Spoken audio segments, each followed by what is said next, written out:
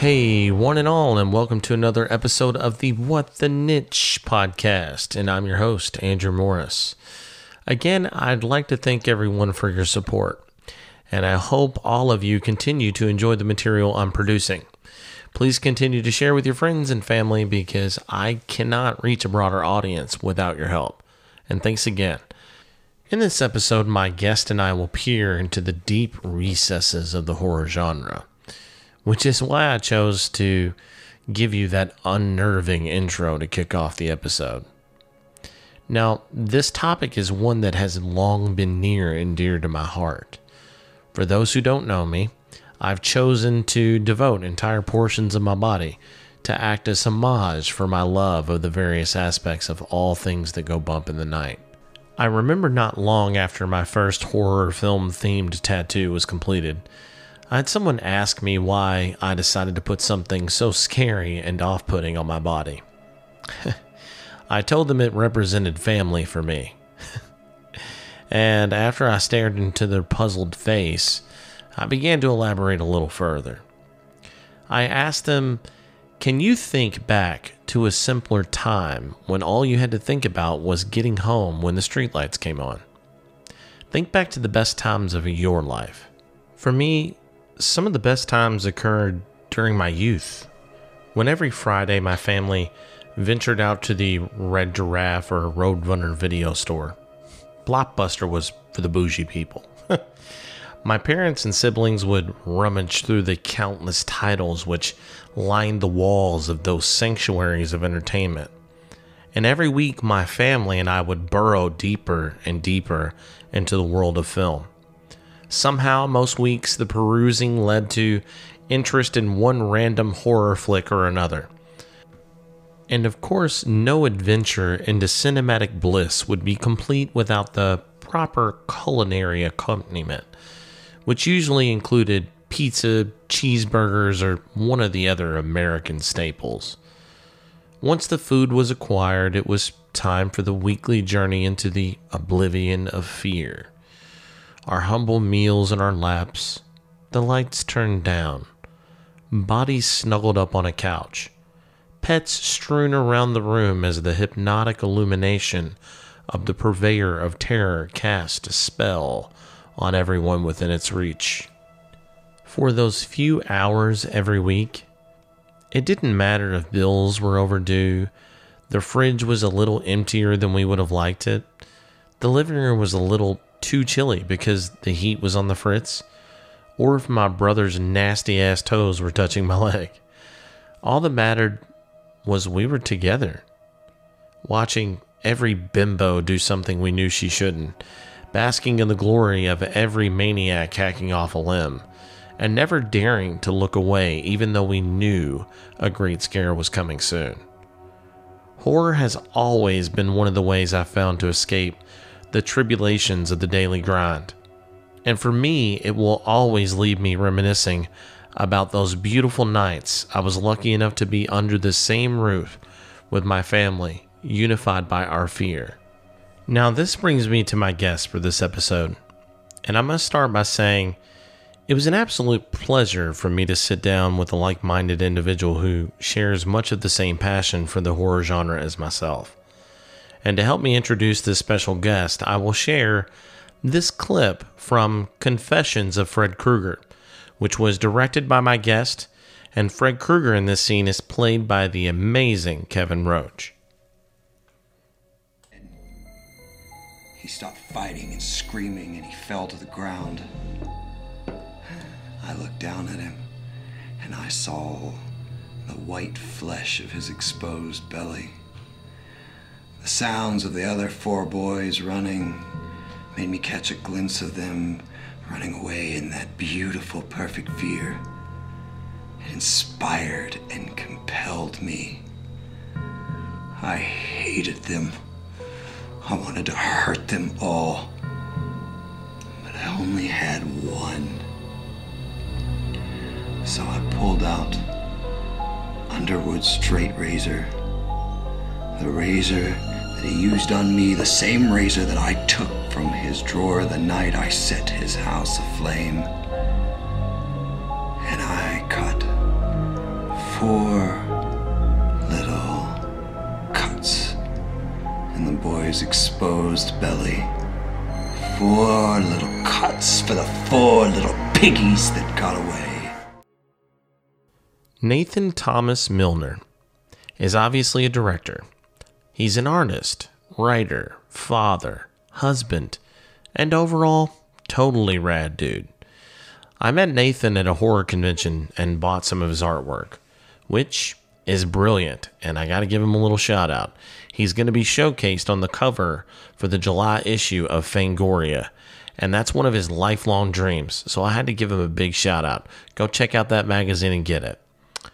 After I bought some of his pieces at the convention, I began to follow him on Facebook, and I realized I agreed with him on many of his outlooks in regards to the genre. When this podcast finally crawled into existence from the primordial ooze of my mind, I knew I had to have him on as a guest.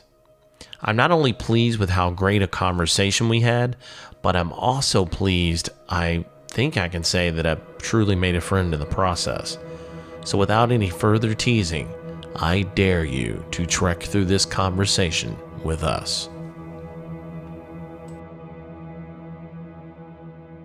Hello, I'm Nathan Thomas Milner, horror artist, well, not just horror artist, writer, filmmaker, husband, father. Beautiful, man.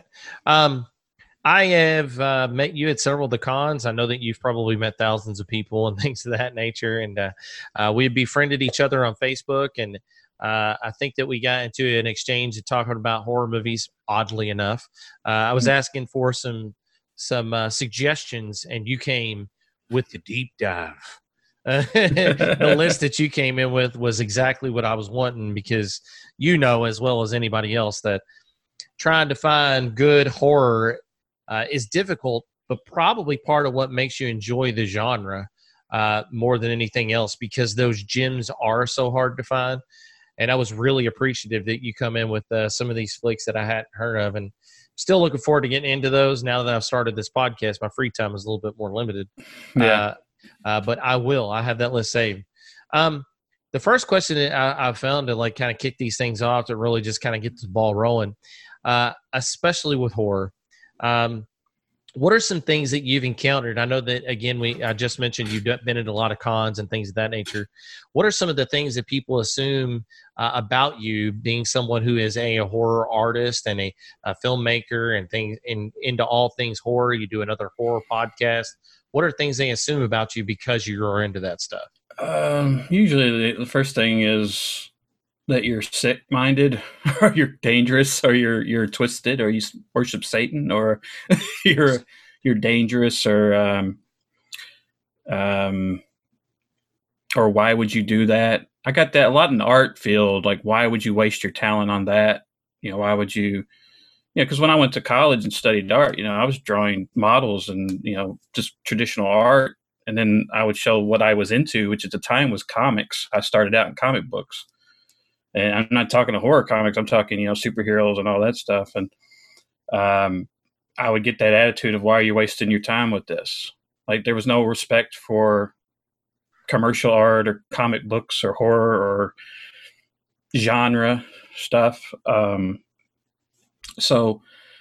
the misconceptions really are that horror fans are probably as dark and dangerous or messed up as the material, which I find is actually the opposite. I think we're much more healthy and more in tune with it, because it's a cathartic thing, and it's about facing your fears, and it's about dealing with these things. And we all have those dark sides, but we don't repress it.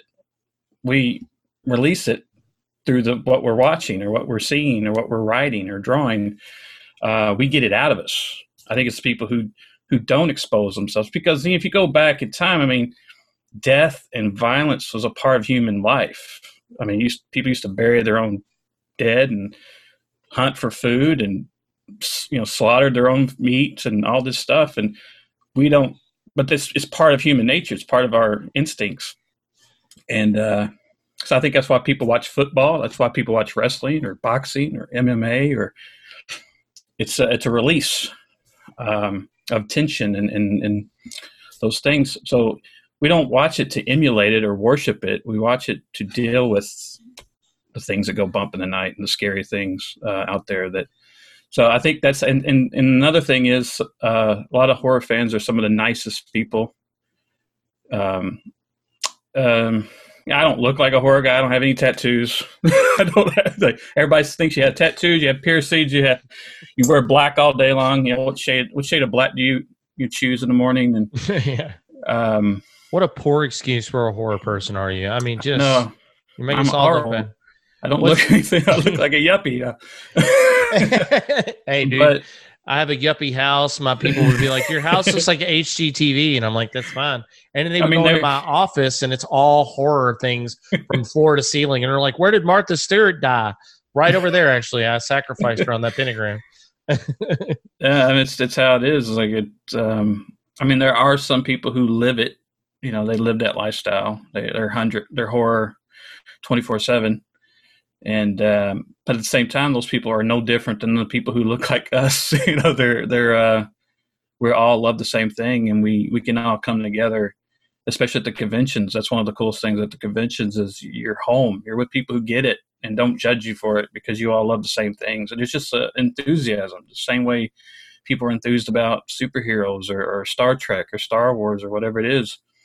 You have this collective, and horror fans are loyal to the art that they're into. They know who the extras are. They know who the makeup artists are. They know the cinematographers and the writers, where you don't find that a lot in other film fandom, unless you're a film fanatic. You know, which I am. I love all film. I love everything. But to be a horror fan is it's the redheaded stepchild of film. Like, it's the one that a lot of film people in the industry will say, I didn't do. No, it's not horror. It's a thriller. It's they try to separate it because of the stigma of horror, that it's less than. It's not good art. It's cheap garbage art. It's Pulp Fiction, I guess, or something. You know, just something to be thrown away. Yeah, you ran into a little bit of that with Scorsese when Scorsese made Shutter Island, which you could have easily put it into the horror category, I guess, on the outskirts of that. Maybe they're on the fringe, but he was very adamant in doing that very thing that you discussed. Like, no, that's strictly a thriller, and like, you know, which was fun. I mean, it was very similar to a film that John Carpenter had done called The Ward at the same time. And I remember talking to John Carpenter about that film when he came and talked about who influenced who, and he had said that they were both in kind of post-production at the same time. So he's like, I don't know that either of us really probably had a direct influence on the other, but he did say he knew Martin Scorsese, which was cool. I was like, well, that's neat. Yeah. But yeah, it is weird that there is this stigma associated with it, especially now when you've had so many great successes with it, especially like with it being such a box office baby. And you've had the Paranormal Activity series that went on to do so well, and it's so strange that The Walking Dead was the highest rated television show on TV. I mean, it's 10 seasons. It's everywhere. Like, Yeah. I don't understand why it would, because now you've got Castle Rock, and you had True Blood. Horror's been dominating for a long time, but it still lacks respect for some reason. And now, I mean, luckily we're getting a lot of, one of the things that was around in the 70s and maybe in the early 80s was that we had some of our best filmmakers making horror films, where you had, William Friedkin, who just won an Oscar, make The Exorcist, and you had Stanley Kubrick making The Shining, and De Palma making Carrie, and Spielberg making Jaws, and you had some of the best filmmakers around making horror films, and it wasn't a problem. But now we're getting that, where we have guys like Jordan Peele and Ari Aster and Robert Eggers, who are making films like The Witch and Hereditary and Midsommar. Lighthouse. I just watched The Lighthouse last week.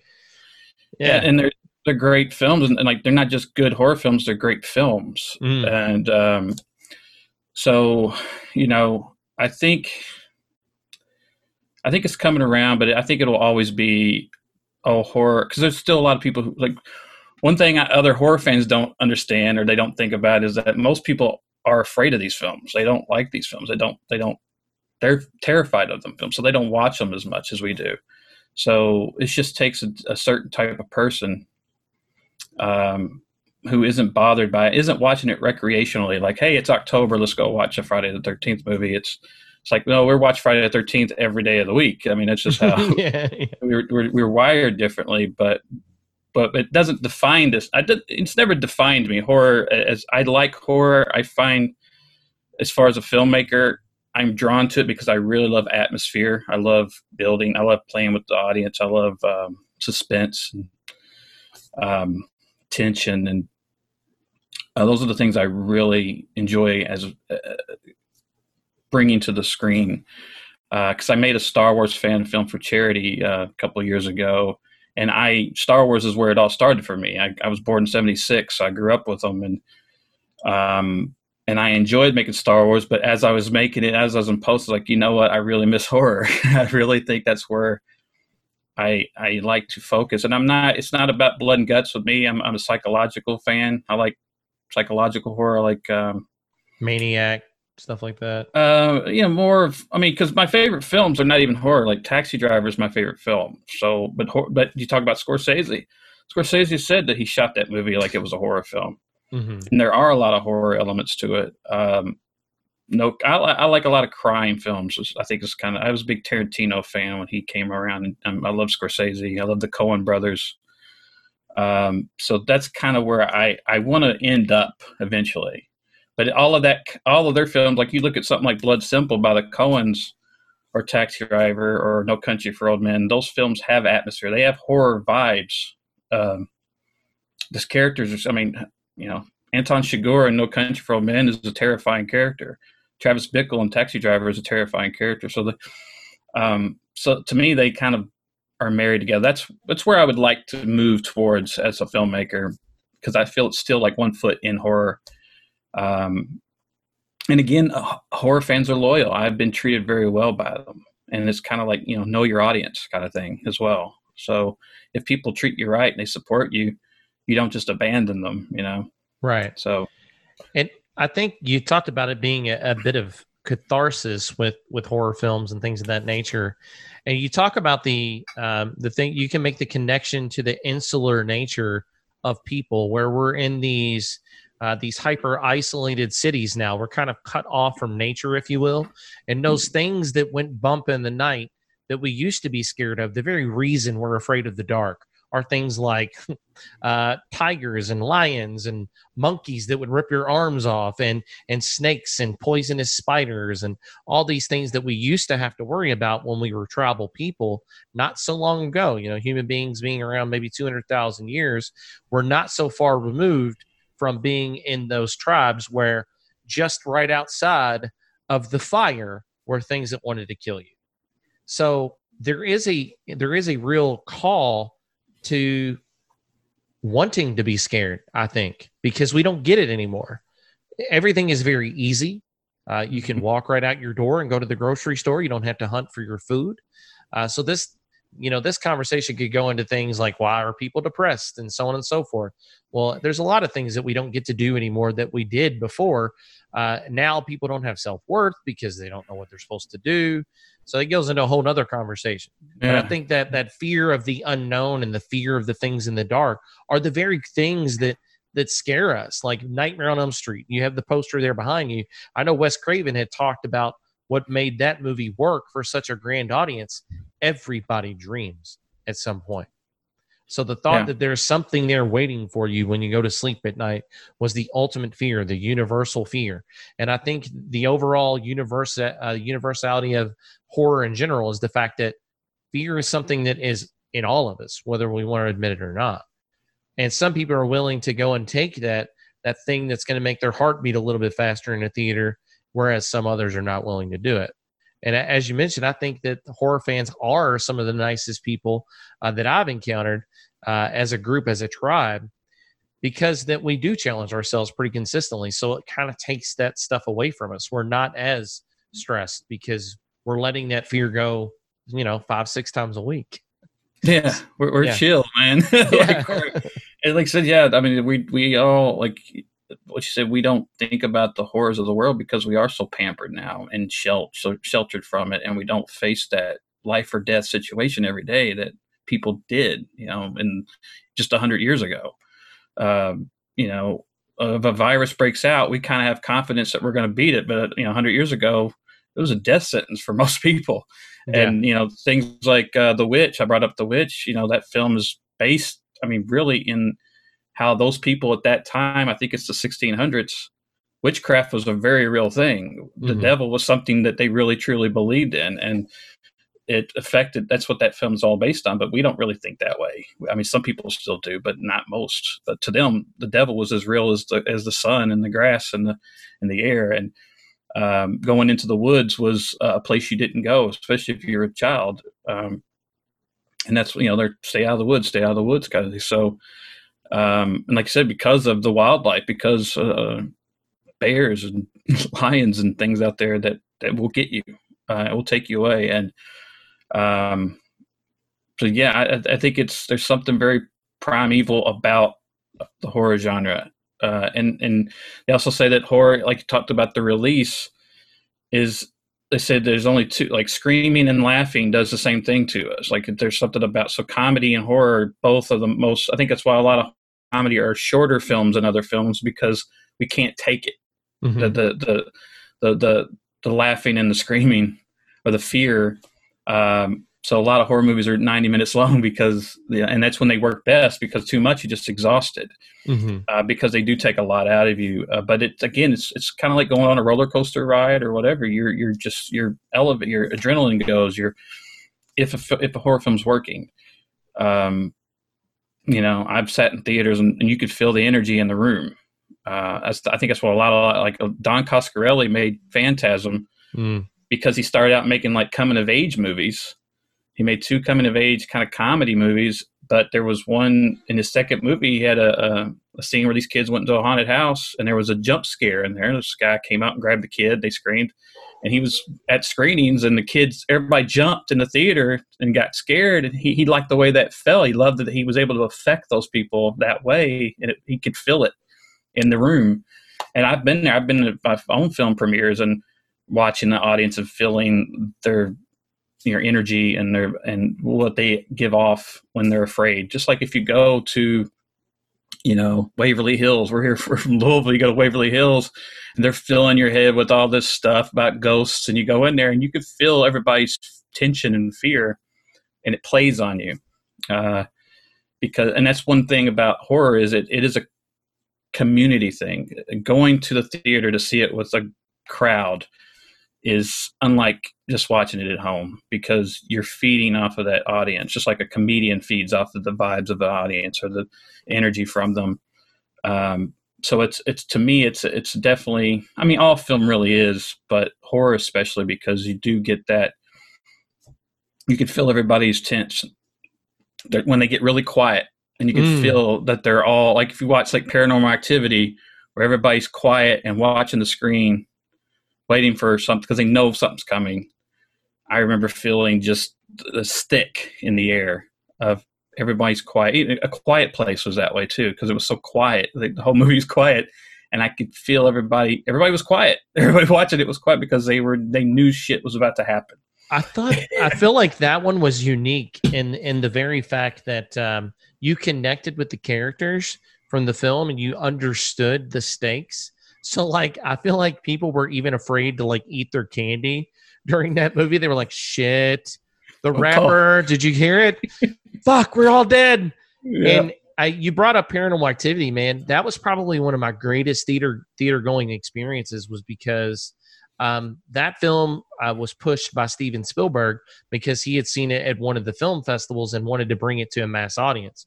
Hollywood producers actually wanted to reshoot it with different characters and do all this crap, and he said absolutely not.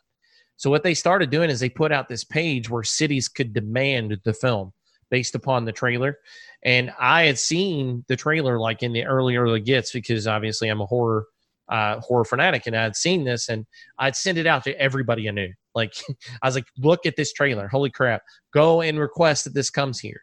So it was like me and 50 of my friends when it finally came here on like a Wednesday night, an early premiere. It was going to open wide on Friday, and everybody that had requested it was on that Wednesday. So we all went, and it's a theater full of people that have been dying to see this film. And like you said, man, everybody, you could feel the tension for everybody. We were all excited to see what that next scare was. And we knew, that if you've seen the film, the little hum that comes between every little scare and it starts to build, which was phenomenal. We all took that journey together. It was so communal. Like you felt it all together. And the scares were that much better because you would have a screamer 3 rows back and she'd scare the shit out of you as much as the movie would, you know? And it's just such a beautiful thing. And I've had those encounters time and time again. Get Out was phenomenal. We saw that opening night, and that was unique for me as a white dude. I'm not going to lie. I went opening night, and I was probably one of 4 white dudes in the theater.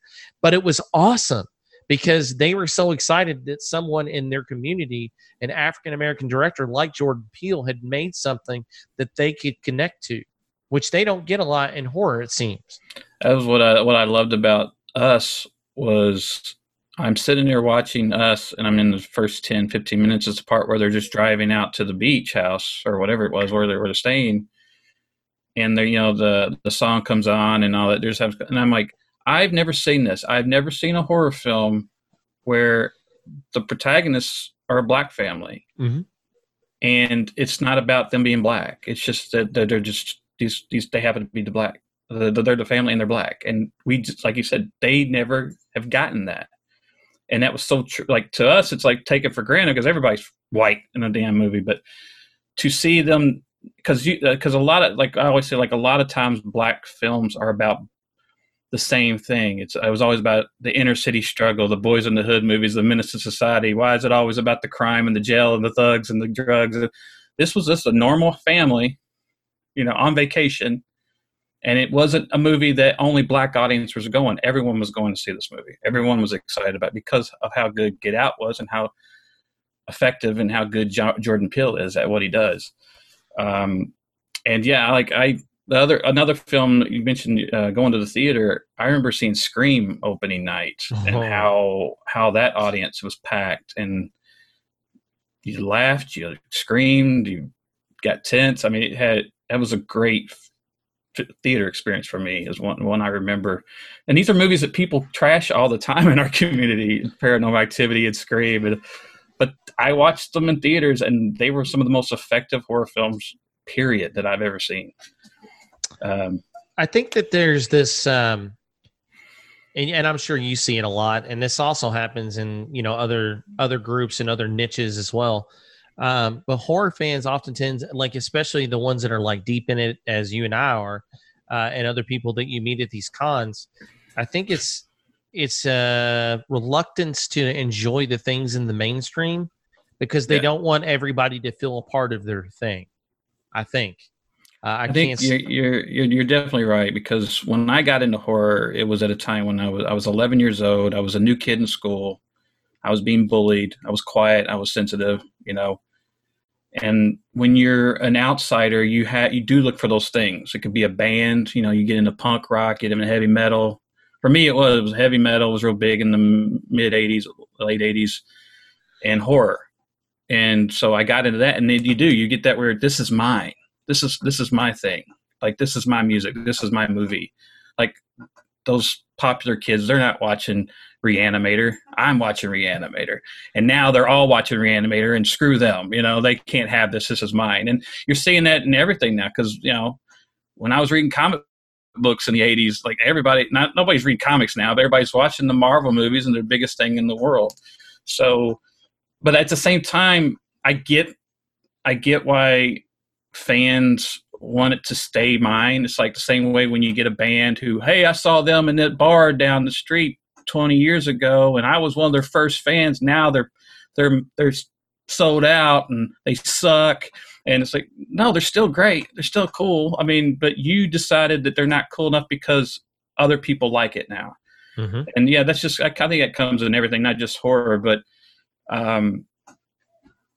I don't see why I have to not like something because it did catch on, or because it did get successful, or because they did improve to where they now are mainstream and people like them everywhere.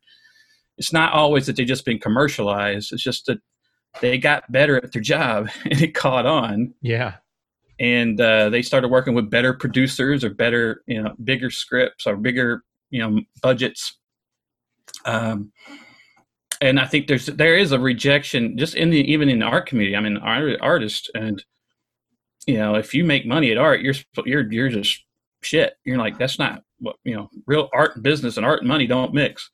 It's like, well, I mean, if someone wants to pay me to do what I love to do, I'm not going to argue with them. But there is that whole sellout thing that people want to throw around and to make themselves, I don't know, above it or feel cool or special. And I just don't buy it. I think as long as you got integrity and you don't, just make something for the paycheck.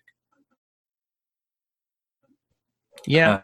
You're not selling out. You're just successful at what you do, and you appeal to more people. Yeah.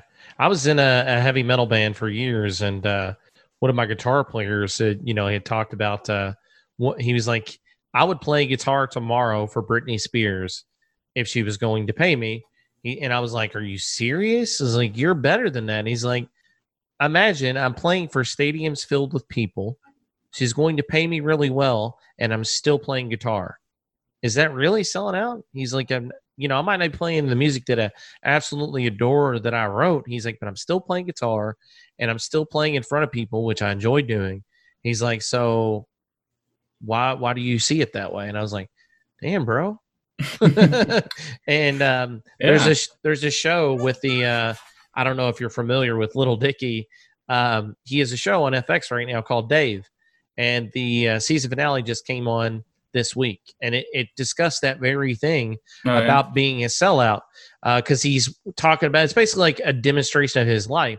But spoiler, not really a spoiler. In the episode, he's talking about selling out, and he's looking to those around him. He's like, they won't sign me because I made this ridiculous song in the episode. It's absurd. And they're like, we can't put this on an album. Are you out of your mind? He's like, that's why I don't want a record label, because this is selling out. You won't let me do what I want to do. And then his friends are kind of like, hey, man, maybe they're right, because this sounds kind of crazy. Like, and so he's like, he realizes that, sometimes you got to be outside of yourself. And as an artist, sometimes people get in this mindset that they're sacrificing all of their creativity. If someone within their circles like, hey, man, are you sure that that's like the thing you want to do with what you're doing? Doesn't mean that they're bashing on you or hating on your abilities or any of that. Sometimes you have to be a little bit outside yourself and accept that. And yeah. I know as a vocalist, sometimes it'd be hard for me to not do exactly what I had written when I brought it to band practice, and the other guys go, what are you saying there? That sounds dumb as hell. You're like, oh, well, maybe it does. So you just have to be open to the process. And I don't think it's about selling out or, sacrificing your artistic integrity. It's any of it comes with a level of sensibility, just like anything. So yeah, that's a cool point, man. So I know that you've done quite a bit of stuff, and you've talked about you've made films, and you've done you're an artist outside of the horror realm and of things of that nature. If you were to say there was one piece de la resistance of the things that you've done, what is probably what you feel to be your greatest achievement at this point? I don't know. I mean, there's greatest achievements. I mean, I don't know how you rate that. I mean, I've made, my Freddy fan film was almost at 1 million views on YouTube, so I'm pretty proud of that one. But again, it's just my tribute to Wes, so I don't hold it as pure, pride, because it's not something I created. I mean, it is, but it isn't. But I think it's more just I've gotten to do everything I wanted to do, and so I don't really put. I mean, I'm always like all right, the first magazine cover I did, the first Blu-ray cover I did, the first movie poster I did, the first film I made, whatever it is, those are special. And, but to me, it all goes back to just that first step that you do. I'm proud of that because a lot of people talk and dream, and it's all about that first step. When I'm going to take this step, I'm going to do this. No, like 2 people may care, no one may care, or 2 million people may care, but I'm not going to stop. And I've learned in a lot of people who've stopped over the years because the audience or the success wasn't there.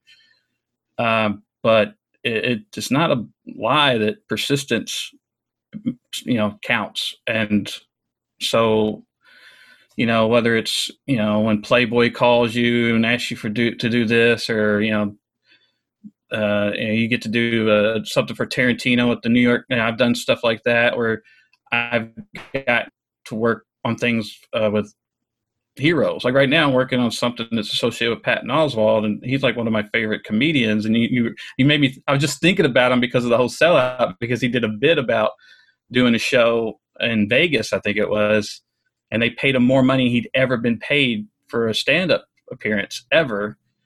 And he's looking at it, and he goes out on stage, and he didn't even get to do his set because everybody just wanted him to do like Ratatouille stuff and King of Queens lines. Yeah. And he's like up there, and they're like, yeah, they're going crazy. They're all drunk and telling him to do his one-liners from all these things they knew him from. And he felt like, oh man, I'm sold out, or I'm just down. And he goes, I'm looking at that check, and I'm going, this will pay for 1 year of my daughter's college. And I just had to do that for an hour.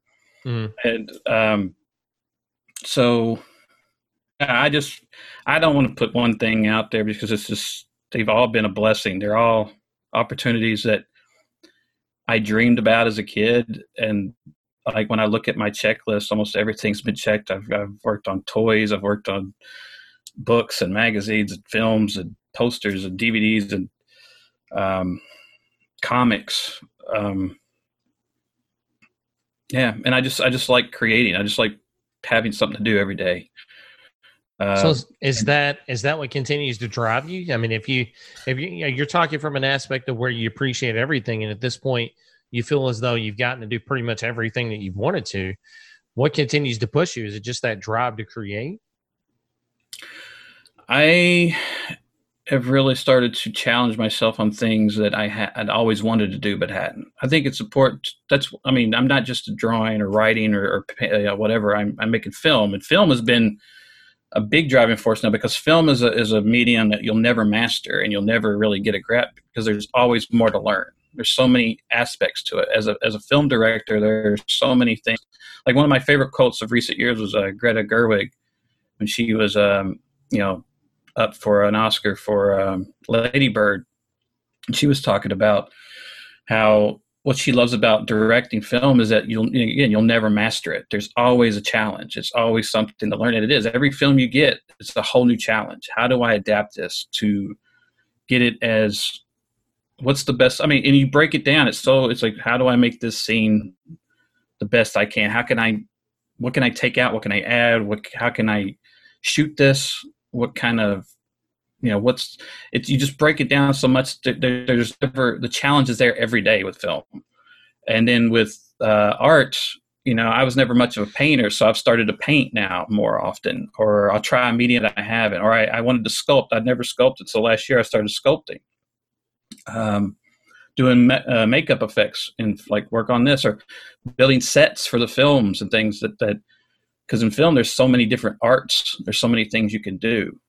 Sound design, music, I want to try it all, because the more I know, the better I'm able to communicate with the people who I've put in that position. If I know music better, I can communicate with my composer better. If I do makeup or sculpt, I can talk to my makeup artist better. If I know the camera and lenses and photography better, I can talk to my cinematographer more clear, because it's all about being clear and precise, tell them exactly what I want. And you have to communicate with them.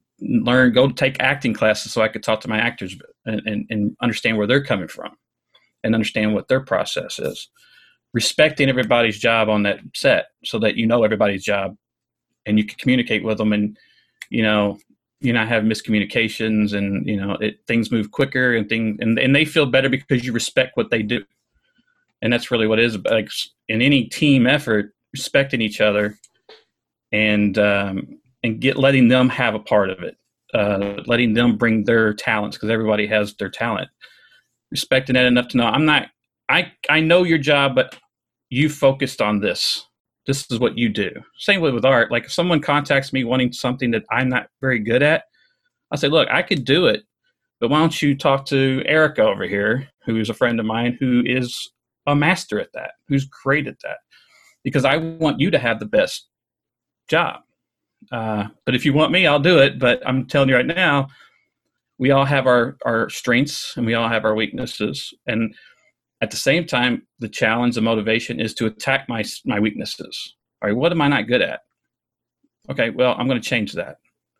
My biggest hero growing up was Michael Jordan, and that's how Michael Jordan approached things. Why did I not win this season? Oh, well, the Knicks are beating me around. They're just beating me up. The Pistons are beating me up. I'm going to go hit the gym. I'm going to get stronger. I'm going to get bigger. Oh, well, I'm known as an offensive guy, but I'm going to focus on defense over the time off, and I'm going to come back and I'm going to be defensive champion of the year. And he did. He would attack his weaknesses and decide no weaknesses, and I'm going to be good at everything, and then I'm going to make my team great at what they do. And so that's how I look at it. Like there's nothing out there like music. I've always been interested in music. I've always wanted to learn to play guitar or write music. So, maybe 5 years down the line, I'll pick up a guitar again because I tried when I was 12 and I just didn't have the patience then. And I was an artist and I didn't have the confidence or anything. But I think just as a creative person, you have a desire to always be doing, making, creating. It doesn't die. If you don't, I don't think you're an artist. I just don't think it's a question. I think that's just who you are. Yeah, I see that time and time again, the artists that I've encountered and the multiple different things that I've been involved with. And I'm totally going to use this as a soundbite for my students, because you touched on something in what it means to be a director. Because in our class, I teach a humanities class, and they to learn theater, I was like, what better way to learn about it than to do it? And I had a couple students that came forward and are like, I want to be a director. I can't wait to tell everybody what to do. And I go, well, that's not what directing is. And they're like, well, what do you mean? You got to tell them what to do. No. What happens if you go over and say, you need to do this? What if somebody did that to you? They go, oh, I'm going to be like, no, I ain't doing that. And exactly, because it's all about facilitating. And it's like, well, what do you do well? And then once they have that role, you've had that push and pull. And luckily with the film, everybody kind of comes to you with their skills. And then, like you said, you're just merely facilitating it. So a good director is going to let them do their strengths, because if you're trying to micromanage something at the size of a film, you're going to fail. Oh, yeah, it's too big of a job. It's way too big of a job. And I, as an independent filmmaker, I have to do a lot of the jobs myself. Yeah. And I just pray for the day where I can afford a whole team of geniuses to work with me instead of having to take care of all of it. Imagine being the Russo brothers who are working on the Avengers movies. And it's, like people are like, well, how did they do that by themselves? You're like, well, they didn't. Did you not notice the 22 minutes of credits at the end of the movie? It's like 10,000 people in that movie. Yeah. Like, it's crazy. I mean, they have to take care of every one of those. They have to answer questions for every one of those departments. That is true. Which is the real thing. Like the directors, there's so much to think about, and there's so much decisions, and you have to have the answers, and you have to know like that, and you have to know how to fix things and change things. Everyone's turning to you, but at the same time, everyone's looking to you because they believe in you. That's right. And you're their coach, and you're the leader, and you have to take that position, and you have to be able to again deal with all of it, but also at the same time appreciate them, respect them, and they'll build bridges for you. I mean, it's just how it is. Even when you hear that directors are difficult, like directors like notoriously Stanley Kubrick was a real, I want to say dictator on the set, but that's because he was so adamant about what he wanted. You also hear the same things about James Cameron. But people go in, even though they might say, well, he was very difficult to work with, but they still enjoyed the experience because it made them better. When you're looking at James Cameron, say what you will, but the man changes the way that films are made for 10 years. And that's his goal every time he makes a movie. Avatar went to the forefront of visual effects. And Kubrick was doing the same thing. Nobody thought to do something that he did with the miniatures and the different sets that he built for 2001, and just he changed the way that people were doing films at the time, and people trusted him. Have you seen that documentary Film Worker yet? No, I have not. Check that out. I can't remember the guy's name, but he was in Barry Lyndon. He's an actor, and he was just so taken by Kubrick's vision and his precision and his genius that he left acting just to become Stanley's assistant. And he lived and worked with Stanley all the way up till I think his death, cataloging everything, doing everything. And he basically was Kubrick's right-hand man. He basically retired from acting just because he believed that this man was someone he needed to dedicate his life to helping and making the art that Stanley was making, because to him that was his calling. And this guy knows more about Stanley and his work and his films than anyone. It's a great documentary. It's called Film Worker. Huh. And like I said, this guy is a guy who just gave up everything again, because art, like you said, artists, a lot of it is about. I mean, we get perceived as self-indulgent and important, which we are, because art it's our thing. It's like we're creating this. It's almost like you're it's a baby. It's something that's yours, and it can be very single. Especially I started out as an artist and whatever, so nobody else. I wasn't working with anybody. Everything was on me. But for someone to say, I'm not going to be the famous actor I've been working my life to be, or movie star, whatever his goals were, I'm going to become Stanley's helper, and I'll never get the credit. Or I'll never really, and he didn't. He was like, he's never getting the spotlight for it, for all the shit he went through to be Stanley's biggest helper, and so that sacrifice there is a tremendous sacrifice that guy made as an artist to just kind of devote his life really to another artist and that person's vision. Can't imagine it. No, as you're saying it, I'm like kind of dumbfounded. Like that's amazing. Like there's some people that I really adore. And, we talked a little bit before we started the podcast up, we talked about people that we've met, and you having the opportunity to meet hundreds of people that you've idolized growing up.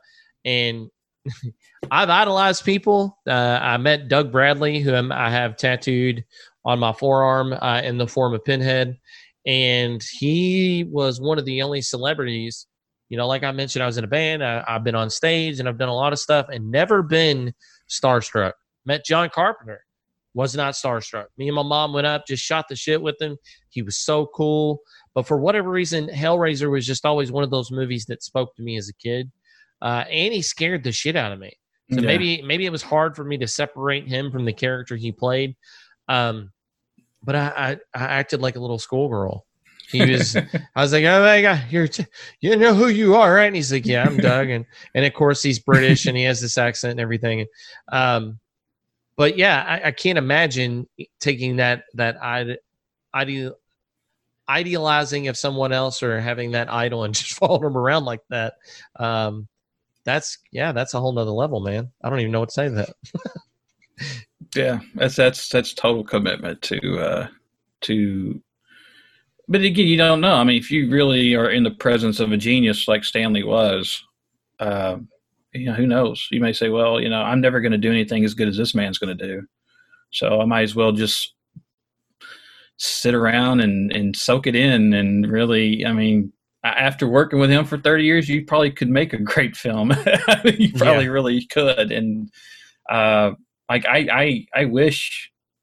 Because me, that's another thing. I want to learn every day. I want to learn something, especially as a filmmaker. I want to learn something. So, for the last 2 or 3 years, because I've made 6 films, and a lot of them, there's still a lot of things I don't know. And so, for the last 2 or 3 years, I've just been consuming everything I can, reading every book, watching every video, masterclass, these things like.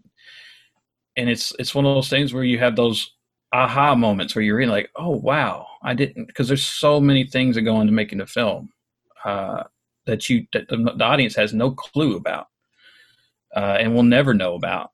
but it's there and it was thought about. And it was, I just bought like, last year I got Francis Ford Coppola's diary when he adapted The Godfather to a screenplay, and it's like his Bible. It's like it's his book that when he wrote it, all his notes, all his things, and it's like the work of a madman. It's like, Kevin Spacey in Seven. It's like this tome of just madness, and it's like, but he knew what he was doing. He was such an artist, and it shows on the film. Godfather will always be The Godfather because of the genius of Coppola and the amount of work that he put into that, bringing that to the screen.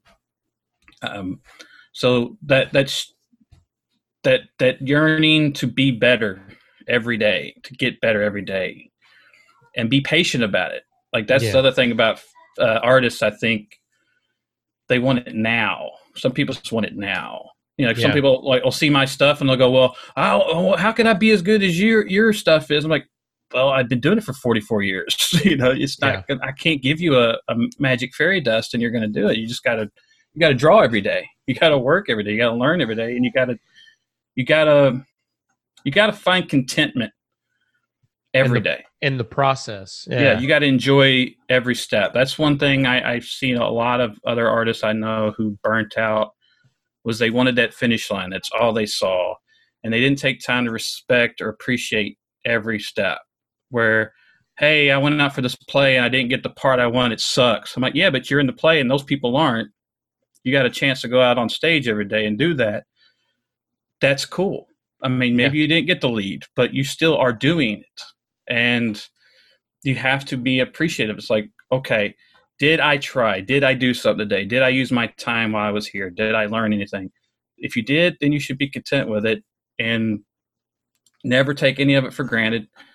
Realize that most of it isn't going to last, especially as film or art or music or whatever. Most people get 10 years and then you're done. Like one of my favorite thing, I met Barbara Steele at Horror Hound Weekend, and the guy in front of me, I couldn't believe he said it to her. Devil's Rejects, I think, was really big at the time. So, Sid Haig and Bill Moseley had these huge lines, and Barbara's still sitting there, and it was just me and him talking to her.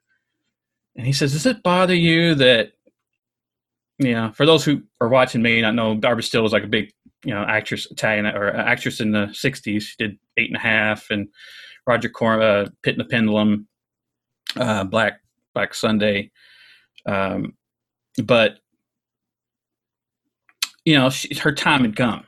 Her had passed. She was, older woman. No one knew who she was. So he said, does it bother you that they have these long lines and you don't have a line? And that's rude, Yeah.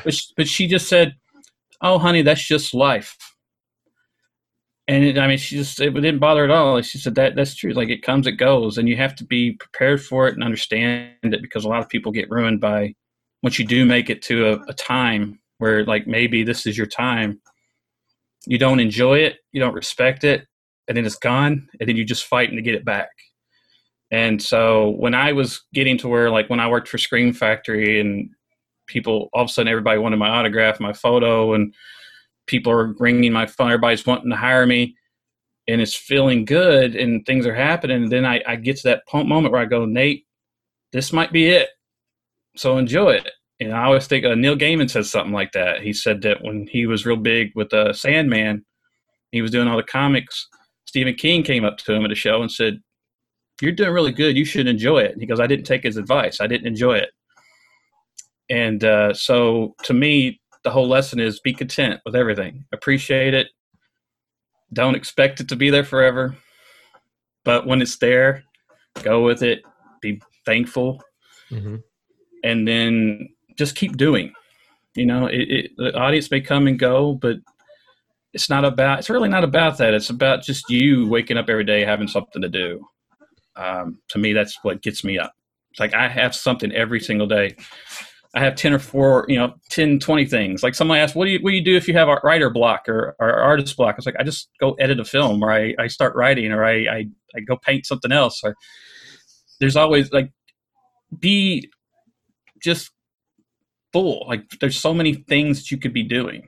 Read a book, whatever it is. Like there's so many things. There's so many things in life to experience. Yeah, and if you're encountering that block, with your art. Life is art. So if you're out living, I found that the majority of the time that I was struggling on writing a song or struggling on writing a paper for college or something like that, I would go out and, like you said, do something else, and then all of a sudden it would click to me, and then I would go back and revisit that thing. It's probably a fault of the movies that we see these tortured writers who, lock themselves away in a cabin for the summer because they say, I'm going to write the next great novel alone in solitude. I'm going to sit at this and painstakingly get away at it. And you're like, no, that's not how the fuck things work, man. Like sometimes you really got to let it go and then revisit it.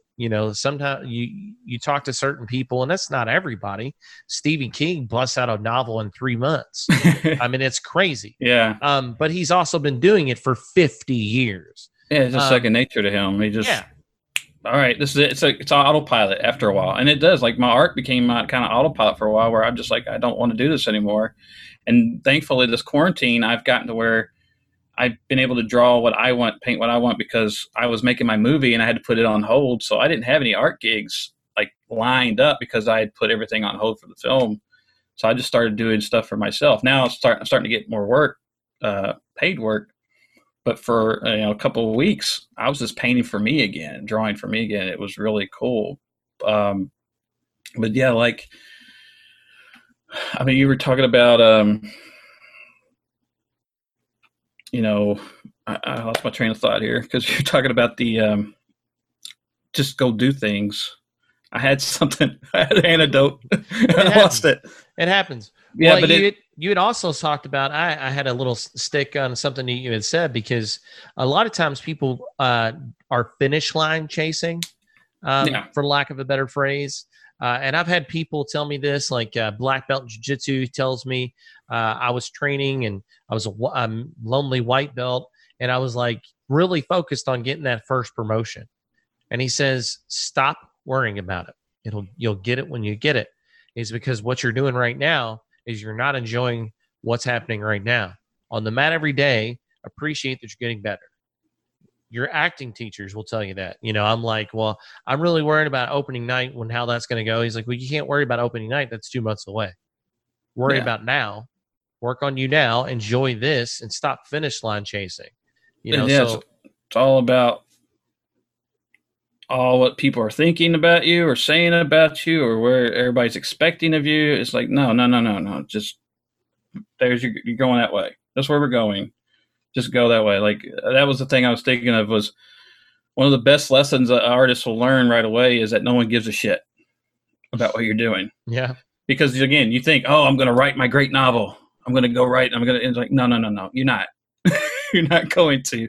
The likelihood of you doing it, like Sidney Lumet said, there's no magic like formula to making a great film or classic film. It just happens. And the ones you think that are going to be great aren't, and the ones you don't. I mean, I always joke about, like, I call it the cherry pie because, like, Warrant's known for the song Cherry Pie and they hate it. Yeah. And they wrote it in a second, like just a filler for the album, and that became their biggest thing they're known for. So it's like, you don't know what's going to happen. And that's another thing also, when they talk about, I hate Cherry Pie, I hate playing that song. Well, that song may mean something to somebody. So when you shit on it, Josh Brolin talked about that. He said people would come up to him who loved Thrashin', the skateboard movie he made. He was young and a kid, and he said, I was awful in that. I was terrible. And so when someone come up and say, man, I love Thrashin', I watched that when I was a kid, blah, blah, blah, he would down. He'd be like, oh, man, I sucked in that movie or that movie. He goes, I learned not to do that because I don't know. This kid could have saw Thrashin', picked up a skateboard, and it changed his life. Maybe his dad beat him. Maybe he was a drug addict, whatever, and he found a new life, and it meant something to him. And it's not – he goes, how dare I take that away from that kid or that guy? So I don't do that anymore. I don't talk down about the things that maybe I'm embarrassed about in my past but meant something to somebody else. There's so many lessons to learn as an artist, but I think that's the thing is, like, not everybody's waiting on you. No one else is paying attention to you.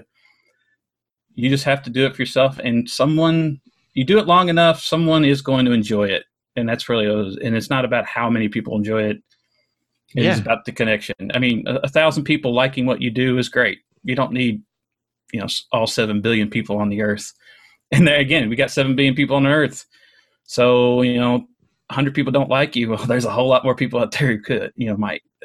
Yeah, and it's very much a niche thing, and unfortunately, these magical things that are wonderful that we carry in our pocket are a lot of people are deciding their self-worth based upon likes on Instagram and likes on Facebook, and we live in this instant gratification culture, and it all comes back to several of the things that we've been talking about.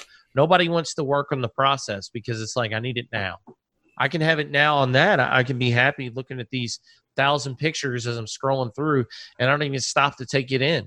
And I find myself doing that. I find myself skimming articles just because I'm like, oh, this is too long.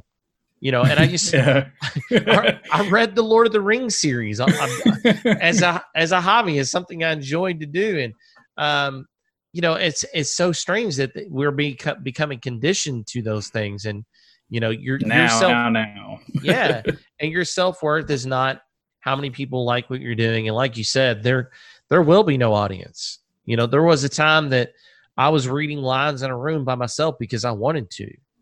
The audience came later. There was a time that we were playing metal songs in a basement before we were selling out places like Headliners and Expo 5. And you got to start somewhere. There was a time that Michael Jordan was shooting free throws in his fucking driveway. Exactly. And losing losing to his brother. That's just how it is. Like you said, talking about the music, it made me think of Steven Van Zandt was on, I think, Mark Maron's show, and he talked about how, as a musician, he goes, everybody wants to be a big music star now. He goes, but you have to suck. You have to play the songs and suck, and you have to play live. You can't just go to the studio. You need to play live, so you need to know how an audience reacts to you. You need to hear what songs work, and then you got to understand. You do covers. He goes, you start out covers because you play with good songs, and then you find out why they're good, how the audience reacts to that riff or that melody or that part of the song or that lyric. And then you start learning. Then you have to learn how to record, and you have to learn. He goes, it's just a process of getting better, but it takes time. It takes years, and you have to allow yourself to suck at it, and you have to allow yourself to fail at it. Because it's all failure over and over and over. But it's when you find that awakening. Oh, this is what that paint does when I do this, or that's how that looks when I do this with that pencil, or that's when I hit that chord, that's what happens, or I mess with the amp, or I kick a hole in the amp, or whatever it is, that they discover something, when and the stuff that really mattered was the stuff where people were finding things, like when the Beatles were finding things, or when Dylan was finding, whatever it was, like it just, that's the fun part. But at the same time, it's not about, you can't focus on everybody else. And I think a lot of people let the world, and especially like you said today, we're so connected to the whole world. Because, I mean, you talk to artists from 40 years ago, they're like, yeah, we had no idea who was watching or listening, or how they reacted, or how much love we had or hate we had, or we didn't know anything. So it was all in your imagination. Your imagination can make, again, it hits you into depression, or it can inflate your ego, or whatever it does. But focus on the craft is it to me. Focus on what it is that you love. Get better at it. Everything else will come. And when it does, but don't let it change you. And it's easy to get changed. Because somebody said, people always tell you how to deal with failure, but they don't know how to teach you how to deal with success. And that's why you see people like the Britney Spears and the Justin Biebers and people like that, because they were too young, or they didn't know how to handle it. I don't know how these kids, 20 years old, can handle being worth $500 million. Yeah, like how do you deal with that? Like how do you don't even know how to deal with like adult life yet, or anything, and you're like barely you're human. Yeah, you've not lived anything, and you get those kids who know. I had one kid tell me about finance, like again, sellout thing. and he was throwing around the sellout. I'm like, how old are you? He's 19. I'm like, you don't know anything yet. All right, I'm sorry, but you haven't. Look, I've worked my ass off my whole life. I sucked longer than I've been successful.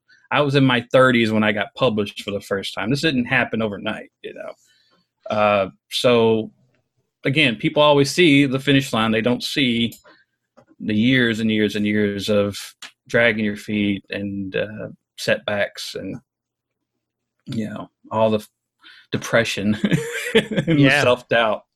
And self-doubt's always there, no matter how good you are. That's true. And I think the greatest handling of someone declaring someone a sellout is probably Tool's song "Hooker with a Penis." If you're not familiar, I mean, because Maynard is straight up. I mean, he's very in your face, brash personality, but he handled it really well in that song. He says, "If I sold out before you ever knew who we were." You know, and it's like, even if you were that first fan at that show, you don't know how many times we changed a song to get to the sound that we got. You don't know the sacrifice that each member of this band had to come to, because trying to get 5 people to agree on something, if you think it's hard to get somebody to agree on a pizza at your party, try writing music or making a movie. So it's like, there was so much self-sacrifice that happened way before you ever even saw that product. So it's like, if I'm the man, then you're the man. He's the man as well. So you should point that finger straight up your ass. Maynard killed it, dude. I mean, you can't say it any better than that. And because who cares? Who cares? You know, your opinion is your opinion, and just let it go. Like I like to bust balls about stuff, but at the end of the day, doesn't matter what my opinion is. You know, it used to be the inside joke that, you know how I know you're gay? You like Coldplay. Well, guess what? Now I love Coldplay. Like, as a metal kid in my early 20s, I thought it was cute. Now I'm like, they actually have really good music. You know, so. Yeah, I mean, that's I've never subscribed to that. Well, I'm a metal guy. Well, I'm a horror guy. Like, there's so much great art. Like, and to me, if you're a musician and you're not listening to, you know, Mozart, and you're not listening to Dylan, and you're not listening to Woody Guthrie or Buddy Rich or Robert Johnson or whatever, I mean, you're just cheating yourself. Like, you need to learn from all of them, because these are people who've beaten it, who've discovered it, and who've done it. And there's so much to learn from a romantic comedy. If you're a filmmaker, there's so much to learn from and again, like, just because it's not my thing doesn't mean it's not good. Like, look, Twilight made millions and millions and billions of dollars. Who am I to say it wasn't good? You know, like, it's not me. It's not for me, but it made a whole lot of people happy. I'll give you shit for liking it, because in my opinion, vampires don't sparkle, but that's fine. You like what you like. Like, at the end of the day, I'm just giving you shit. Like, you know, and so many people take things personal and want to get upset. Just like what you like. Who cares? Own it. You know, and don't be afraid of what other people think. And I think at the end of the day, that's something we all need to kind of step out of ourselves and realize, you know, and because at the end of the day, the only person that really matters to you is you. Realistically. And just because you don't like it doesn't mean the person's talentless. I see. What was it? Mariah Carey, when she sang a while back. You know, of course, Mariah Carey is a wreck right now, but, you know, she doesn't have the voice. But, like, someone was calling her untalented. I'm like, are you shitting me? Yeah. One of the greatest singers of her era of all time. 100%. Just because you don't like her music doesn't mean she has no talent. Right. like Justin Bieber, so untalented. I'm like, are you shitting me? Like, that? Have you watched him? He's got talent. He can dance. He can sing. He can play multiple instruments. So you might want to calm down. Yeah, don't throw the talentless shit around, because they've got more talent than most people. Right. And just because you don't, you know, like that brand of music or film or story or whatever, it doesn't mean. I mean, what are you doing? You're making sandwiches or something? What are you doing? Like, this kid's 12 and he's doing that, you know. So I don't know. I just think criticism to me, like you said, if you're busting a friend's balls, I get it. But to me, criticism, I think it's become when criticism's to rise you above what you're criticizing. I think that's the problem we see now is criticism. Constructive criticism is the only criticism to me that I appreciate. Like, if your criticism is to help improve that person's work, and especially if they've asked you for it. If you're trying to help and it's not about being mean or to break them down or put yourself above, which you see a lot of. But to me, criticism is key, because if I turn in a piece of art, I mean, that's the thing. When you work on a professional level, that's coming because you're working with professionals who know what the hell they're doing, and you can't be hurt by it. But they're doing it because they want the best. They want the product to be as good. So like you said, you're in a band. We all want it to be the best it can be. So fuck your ego. Yeah. we're going to rewrite this song, or we're going to work on this, or we're going to change that scene, or that scene isn't working. That line sucks. Like when I worked with my buddy David Bennell, who's a cinematographer. I needed to replace my cinematographer because he got another job. So I asked the actors who had more experience, because actors have way more experience than directors, because actors work all the time on different projects. Whereas you're a director, you're like, that's your project for a year or two or three. So you all have worked with a lot more cinematographers and more, who do you suggest? And they tell me, well, this guy, he's good. He's going to do whatever you tell him to do. I was like, this guy, he's great. He's going to tell you your shot sucks, or he's going to fight with you. Like, that's the guy I want. I want a guy who's going to challenge me, because if he's fighting with me, it means he believes what he's saying. Like he wants it to be better. He wants it to be good. My name's going to be on that thing. I want it. I want to be part of that decision. And that's how I look at it. Like, if my name's going to be on it, I want it to be as good as I possibly can make it, and as good as you can make it. Let's get it there. A film is probably not a good space for indifference, because you have to know exactly what you want, or it's just going to be a complete shit show. Yeah, that's why you get people, they left a project for creative differences, because they just couldn't see that. There's no hard feelings. It's just that you saw it that way, I saw it this way, and we can't meet in the middle. We'll find somebody who will, not be a yes man. Yeah. Because you don't want a yes man. You don't want people just kissing your ass, but find the people who you work with and communicate with and have the same goals and the same, but at the same time, when I turn in a piece of work and someone says, hey, this looks kind of weird. Well, yeah, you're right. That second set of eyes, and hey, read the script. What's wrong with this? There's something wrong with this, or what? You need that input, and it's good to have those people that you trust. Another quote I've been loving is Morgan Freeman. It goes back to the criticism as well. Morgan Freeman said, never take criticism from someone you wouldn't go to for advice. And I said, that sums it up. Like, I don't know these people on YouTube. I don't know these people on Facebook. Like, they don't know me. But I'm going to turn to this guy whose work I respect, or somebody I've worked with for years whose opinion I respect, and I'm going to ask their opinion. And if they give me if they tell me it sucks, I'm not going to be offended, because I know they have my best interest in mind, and they're just trying to help me. Whereas a stranger, they're just trying to make themselves look good or feel good most of the time. Because there's very few people out there, especially in the arts, who are willing to put somebody else up, because everybody's out for themselves, which to me, I always like, look, if you do good work, it's going to come. Like, it doesn't matter how good somebody else is or how bad somebody else is. If you're good, somebody will notice. So. Yeah, I think Joe Rogan's touched on that a little bit. He talks about the comedy community, whereas in the 80s and things of that nature, when he was coming up, he talked about a feast or famine attitude. Everybody felt like there was only a finite amount of jobs, and everybody's trying to get a sitcom thing or whatever. And now there's so many mediums for creativity, and there's so many people. I mean, you have 7 billion people, as you mentioned before. Who gives a shit if a bunch of these people don't like it? If you can find your group and and thrive in that area, in that medium, then who cares? Podcasts being what they are, and it's just so many different variations of this this platform. Just find your niche, man. Just figure out what the thing is that you want to do and run with that, rather than worrying about beating everybody else down. You don't need to do that. And matter of fact, like if you're nice to people, it can get you a lot of places. My interactions with you were relatively few, but they were good. I felt like they were positive. And then when I reached out to you, I was like, "Hey man, would you like to do this?"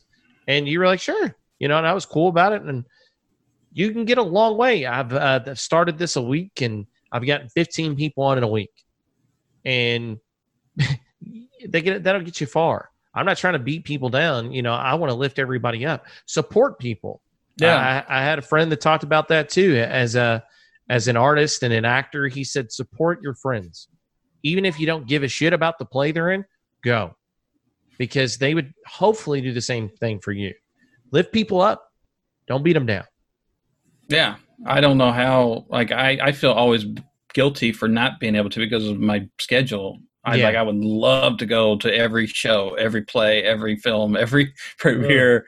And I hate it that I can't. But again, when you're a family man, you have 2 or 3 jobs, because basically I do, and you're making films, it's just almost impossible. But when I see something good, I want to encourage it, and I want to share it. I want to show people. So if I tell you something is good, I mean it. I stand behind it, and I say, "Hey, this person's great. You need to invest in them."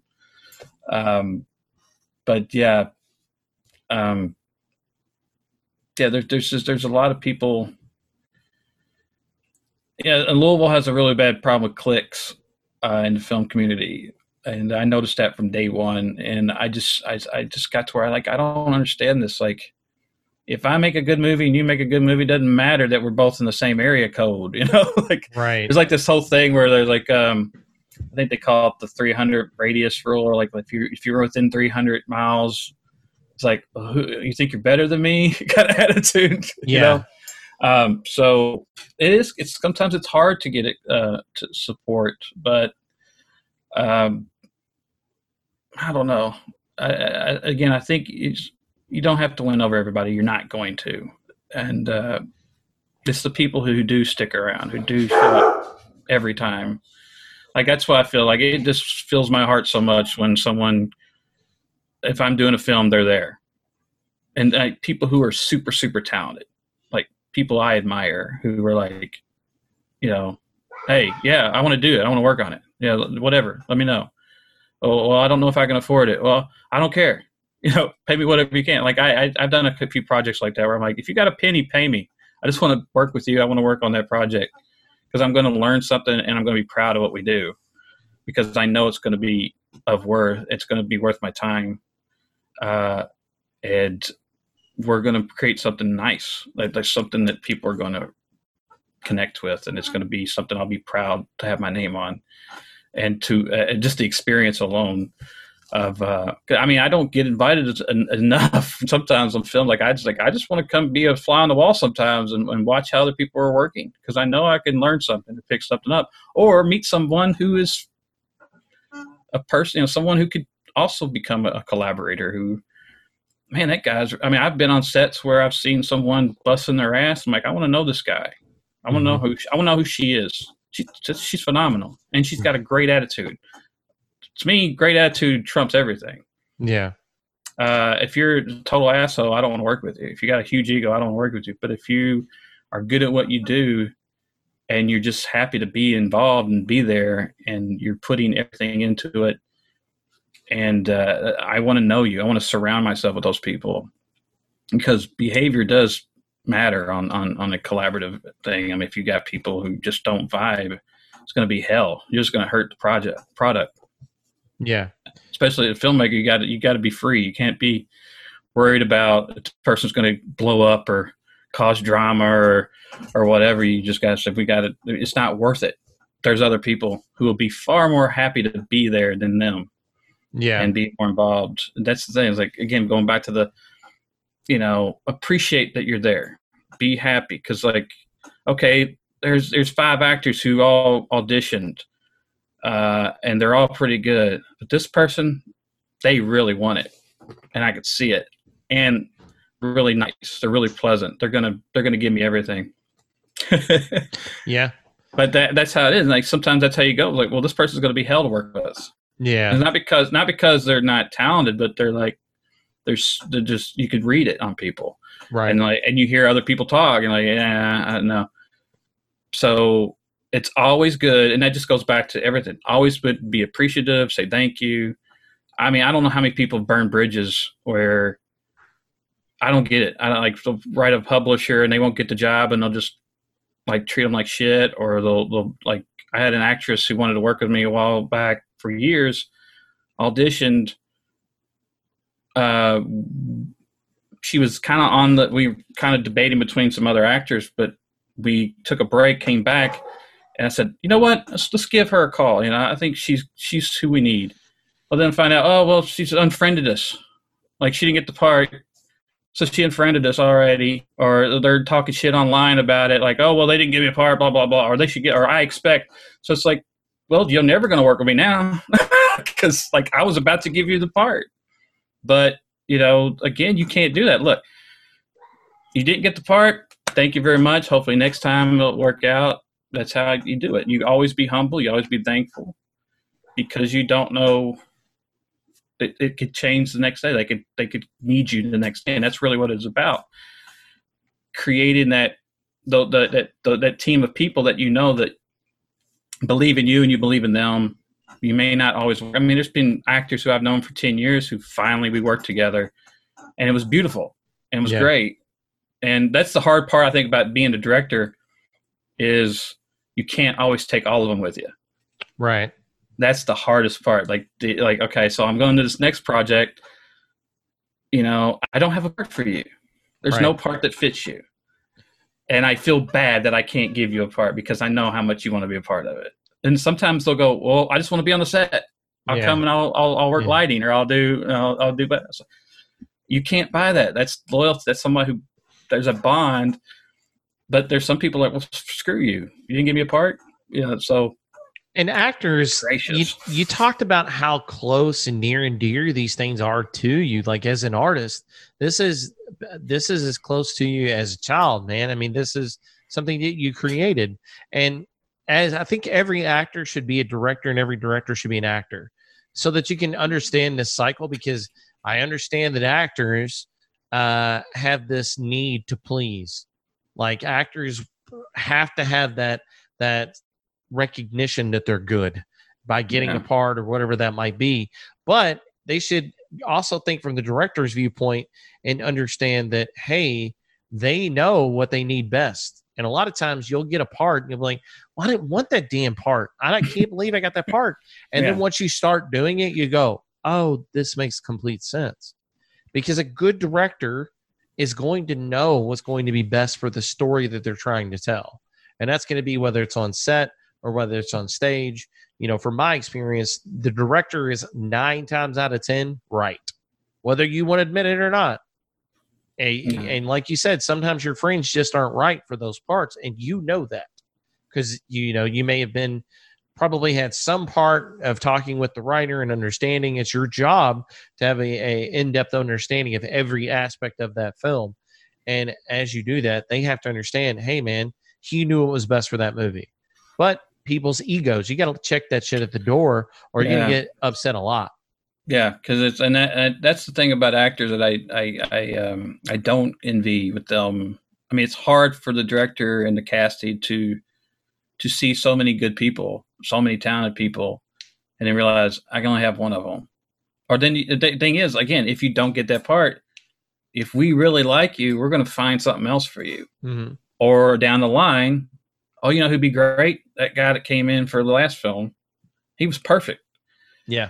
But if he's burned the bridge, but at the same time with the actors, it's like it has to be such a hard time to go through so many auditions, to go through things and be judged, not only on your talent, but your look, your whatever, your age, whatever it is that you're judged.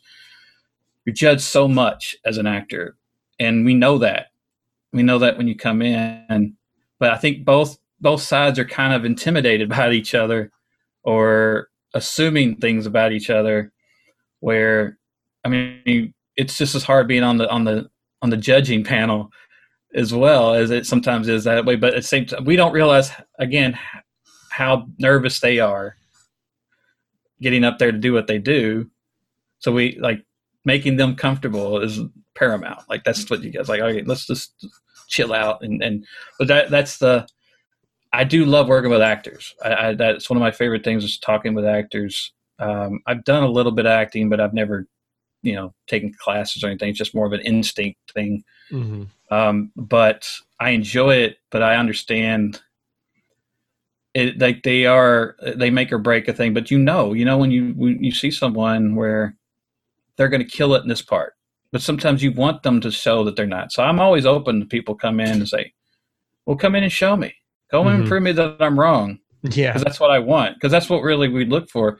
We want someone to prove us wrong. We want them to show us something that we didn't think about or expect. That's why, to me, with actors, I'm very open. Like, I have my idea. Like you said, a director to me is like, all right, we're on this train track, and I'm just going to make sure we don't go off the tracks. You go. I've told you everything. You've got my script. You've got my notes. We've talked. We've rehearsed. We've talked about this at length. I trust you. It's all about trust. Show me what you got.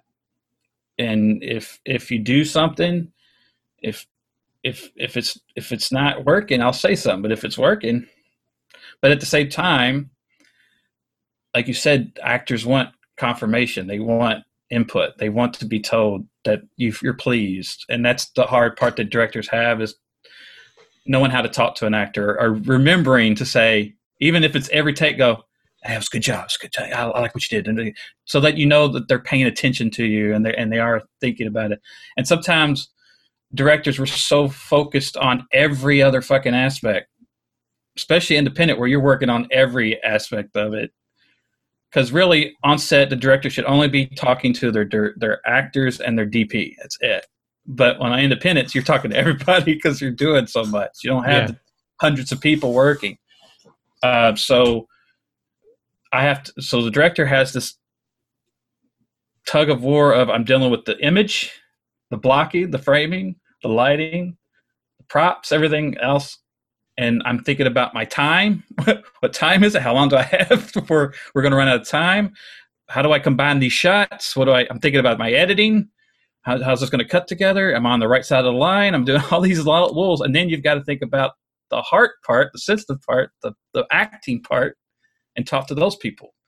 And make sure that so you get that problem where directors, they have to be there for both sides of it. And it can be hard. Yeah. And that's one of the hardest things about being a director is that you have so much to balance and think about. And then you're also looking at that clock the whole time as well.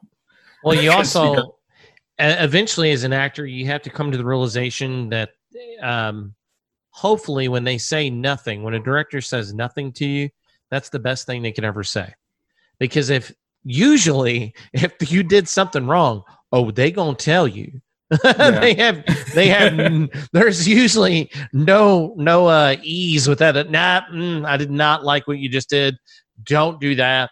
Whatever that was, just throw that away. Like usually they're not scared to tell you. So I've just taken it as a rule of thumb for myself in the few productions that I've done. That if they're not telling me anything, if when the directors send out notes, I'm going to send out notes tonight and I get an empty email. I'm like, whoo, I must have killed it tonight because he didn't have shit to say. So I'm Gucci. Yeah. I'm good. So exactly. Cause we're problem solving. So you're not a problem right now. Yeah, exactly. That's what our job is. Well, I think that a good way, great conversation, man. Definitely. I think a beautiful way to bring these things to an end is to leave with the real positive, talking about inspirations and reasons that you got into it, whether it be a thing, an action that occurred in your life, something that was not going well in your life that you turned around, maybe as a director that you looked up to. So any of the things that inspired you, we've kind of delved off from the initial horror.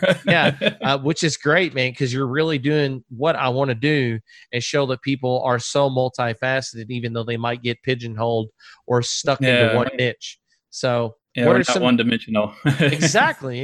No artist is one-dimensional. Yeah. That's exactly such a beautiful demonstration of that too.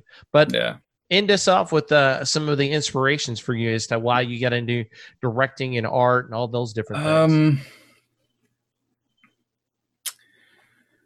Well, I was lucky enough to come up in a time where, I grew up in that Spielberg, George Lucas, Robert Zemeckis, John Hughes, Richard Donner era of film where things became really magical with Jaws and E.T. and Star Wars and Raiders Lost. So that stuff early on influenced me as a storyteller. I just love story. Uh, and then there's the great stuff of the kids, like the G.I. Joe and Transformers and He-Man, all that stuff. There was so much creativity and so much story and adventure. And then, along came the horror thing, and that got me going. Nightmare on Elm Street was the big influence on me. I saw those films. And then I saw Batman. Tim Burton's Batman, became a big comic book guy. Deciding I wanted to be a comic book artist. So as far as inspirations, I mean, I think to me, artists are who they are by just like who people are. Like we are a combination of everybody we've ever met and loved and cared about or hung out with or talked to. Like we pick up mannerisms, we pick up sayings, we pick up dialogue, language, our accents, our behaviors from our parents, from our friends. I think artists are the same way. We absorb how this artist does that or how this artist does this, how that writer writes that. I think to me, artists, and that includes actors, directors, musicians, chefs, whatever it is, are just observers. We observe everything in detail. We listen, pay attention. We can dissect. We pay attention to how people react. They say that like artists are like the historians. We kind of show people who they are or who we all are. Comedians, all those people, like we just usually pretty smart because we listen so much and we pay attention so much and take in so many things. So the person that kind of brought it out of me was my first grade teacher, Miss Johnson. She noticed it. She noticed the observation. She said, she explained it to my mom. She said, if you tell a normal child to draw a house, he's going to draw a square, a triangle for a roof, a door, a window, a sun, a tree. So Nathan draws the bricks and the shutters and the gutters and the sidewalk and the grass and the bushes and all that stuff. So to me, that's what it comes down to. I'm a writer. I know how people talk and how people relate, deal with the situation, how they deal with fear, how they deal with all these things. I don't talk a lot. I'm really shy. I talk on these podcasts a lot, but usually I'm very quiet in person. I don't talk. I'm not a conversationalist. And people would always say, you talk too much, Nate, or they would make fun of me not talking or being quiet. And I was like, well, I just always say, well, if I was talking, I wouldn't be paying attention enough. I wouldn't know how to do what I do. Like if I was just talking, I wouldn't be paying attention and I wouldn't pick up. I wouldn't be able to draw or write or do these things because I'd just be blabbing on myself. And what I bring to the table is just what I bring to the table, but I'm paying attention to what you're bringing to me. So I learn from everything. I learn from everybody. I learn from just watching people interact or books, everything I can. But that teacher, she noticed that. She sat me down in front of the class at her desk, and she gave me 3 pieces of paper from a coloring book, and she had me trace one. I think it was like a drawing of a lamb in a coloring book. She said, trace this. So I traced it. She had me trace it again. Okay. And I traced it again. She had me do it 3 times. And I'm sitting here as a 6-year-old kid going, what the hell is this all about? Why is she making me, I don't want to do this again, Then she says, all right, now draw it freehand. Like just draw it by looking at it. And, I drew it. And, at the time I didn't know what she was doing, but what I realized is like she's just repetition and teaching my brain and my hand how to, and my eye coordination, all that to translate. If you've done something, it's like if you're studying for a test, you write it. If you write it down, you're going to remember it easier. You keep writing it down and write it down, you're going to remember. And that's what it is with the art. It's like if I've drawn that a lot, I know how to draw it from memory. I know I can recall it. Like an actor has to bring some emotion, they're going to recall something that they remembered, or they're going to keep living in that moment or something. So I think that it goes back to that teacher, knowing that thank God she noticed that someone who observes and sees things in detail, that's a talent, so that there's something that needs to be explored or pushed. And I noticed that in my daughter's taken after me, and I started to notice, like, if I was drawing something, even when she was little, she's like, "Daddy, that doesn't look right," or something. It's like, oh, you see it, like she sees it, and I say, all right, you've got the eye, you've got it, you're paying attention. But as far as filmmaking, I always loved film, but what really changed me was in college. I saw Reservoir Dogs and Dazed and Confused and Clerks all in the same summer or whatever, like 1994, my freshman year in college. And it was one of those, that was the time of the independent filmmakers. You had Rodriguez and Tarantino and Smith and Spike Lee, and all those guys came out.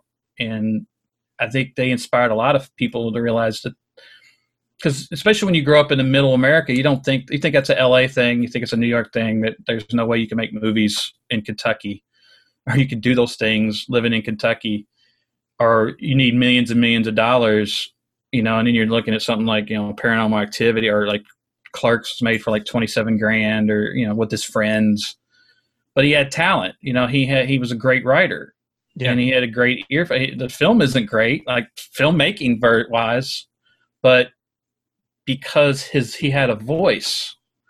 He had a voice, and that's what shone through Clerks. That's what made Kevin Smith who he is, because he'd be the first guy to tell you, I suck as a filmmaker, but he has a voice. He has his thing. He has these great characters and this great dialogue, and this just something about him. And he just has the gift for gab. He can just talk about, he loves everything. He has so much passion.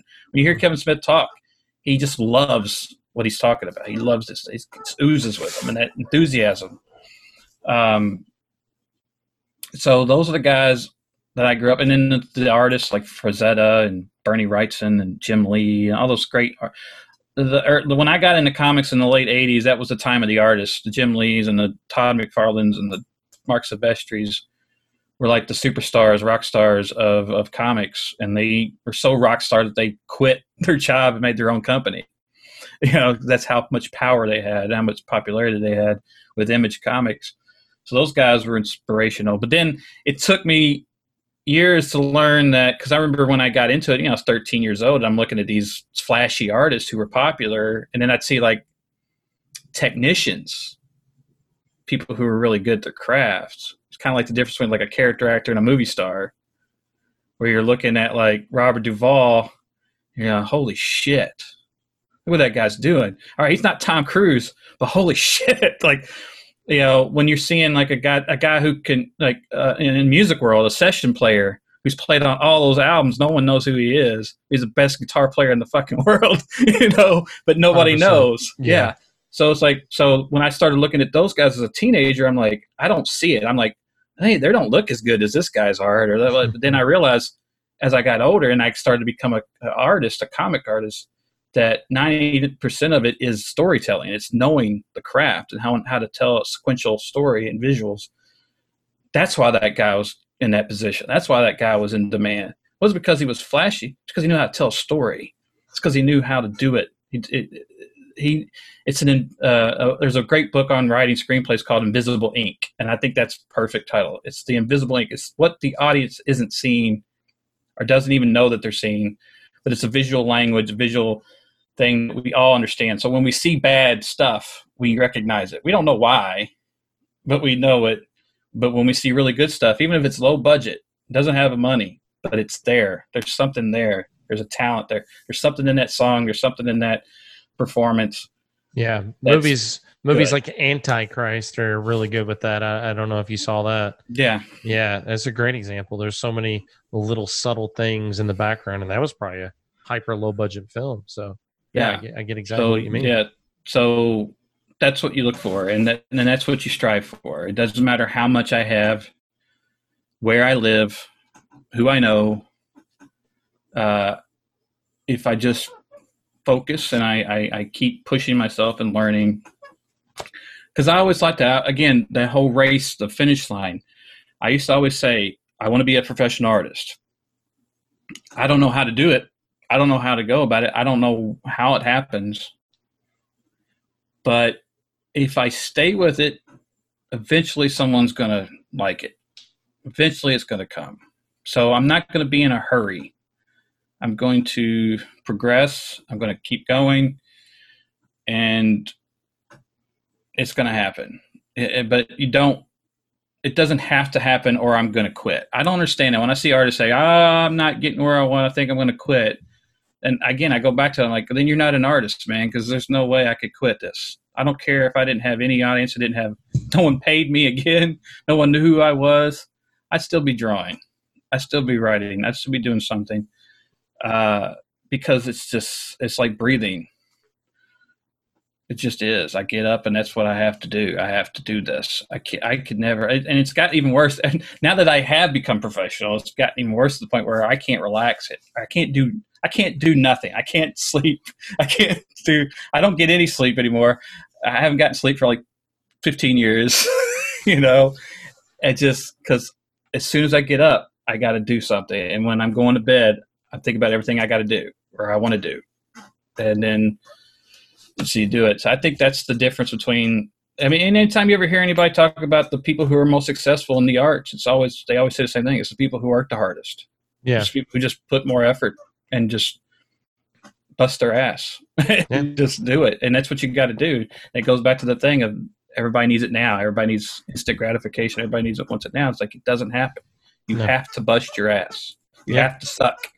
You have to wait. Yeah. You have to be patient. And you have to appreciate every damn step of it. Yeah, I think it's David Goggins. It's either David Goggins or Jocko Willink that says embrace the suck. That very thing. Because, they use it for, getting up and working out. And, a lot of the things that, people want in their lives suck. Whether it be that beautiful physique or that career that you wanted, you got to go get it. And, yeah, dude, I think that's a beautiful sentiment. I think that's a great way to send us out. I appreciate your time, man. I would love for you to share anything that you got going on, projects that I know Coronageddon has kind of derailed a lot of stuff. But if there's anything that you're, I know you said that one of your films is on hiatus, but maybe you'd like to talk about that, any of your art that you got going on, anything that you'd like to share on this medium for get you a little bit of free publicity. That's always beautiful. Okay. The film I was making was called On a Dark and Bloody Ground. It's a film I've been working on. Started writing the script in 2015, but it's based on stuff I wrote way back in like the 80s and 90s, just reworked. Very much a tribute to Kentucky and kind of the horror of the kind of stories, like the campfire stories, that kind of thing that's kind of missing, where the kind of Stephen King stuff. Stephen King always kind of reminded me of Americana, campfire story. It's not slasher, it's not gore, it's none of that stuff. There's like a universal thing to Stephen King's work. Small town USA type of stories. Relationships. Yeah. All his stories are driven by that. Beautiful. So stuff like Pet Sematary and It and all that kind of played into it. But then also the modern contemporary Western stuff I like. Sam Peckinpah was a big influence on it because I just love like the Wild Bunch and stuff like. It's very much a tribute to my grandfather, my dad, and just fatherhood, and it deals with a lot of fears of. I was really, people ask you, if you're into horror, like what movie scares you or what scares you, and I say, it changes as you age. As a kid, I was afraid of the dark and the boogeyman and all that stuff. And now I'm afraid of death and loss and leaving my kid or something happened to my children or something like that. So I'm going to make a movie about generational fear. And so I have characters who are young and they're afraid of the dark and the boogeyman. And I have adults who are afraid of losing their child or dying or whatnot. So the film is not really 100% horror. It's definitely about, fatherhood and the fear that you're not going to be there for your children in a moment when they need you. And so, yeah, we shot about 35% of it, and then the whole thing coronavirus happened, and I wrote my crew cast and just said, look, everyone's health is far more important to me than this film. It's just a movie. We shut down really quick before everybody else was. Like, no, we're not risking it. It's not worth it. I hope it gets finished because we did have some kids in the movie, and hopefully they don't hit puberty while we're off, because some of them are at that age. But as soon as we're hopefully out of the in the clear, I'll pick that back up and finish it. And then as far as art, I've been doing a lot of my own stuff on Facebook. I've been doing like a lot of live videos because I'll go and paint live on Facebook on my page. I started doing I hadn't done it ever before, and I started doing it during this quarantine. And I would turn everything off. I just had the windows open in the kitchen. I'd paint at the kitchen table. My wife's up in the studio working from home. So I would just have kind of a quiet moment, and I'd have my cell phone on, and people would watch. And I had people telling me that it was real calming. It was really like, they were making Bob Ross comments, like they say it was really a nice, peaceful hour for them in their day of all this chaos going on. So I continued to do it. And they can find that just by searching Nathan Thomas Milner on Facebook? Okay. On Facebook. And then I'm doing some stuff for Fright Rags. I do a lot of T-shirts for Fright Rags. Doing a new one for them. Right now I'm working on 3 things. One of them I just got this week. I can't talk about. That's another problem. Like when you do the commercial work, you can't talk about everything. But and a few movie posters that I'm doing for some films. Again, I can't mention, but I'm doing this. I got this podcast that I started doing for fun. I was a guest a couple times, and just really liked the guys, and they liked having me, and they say, hey, you're welcome to come back next week.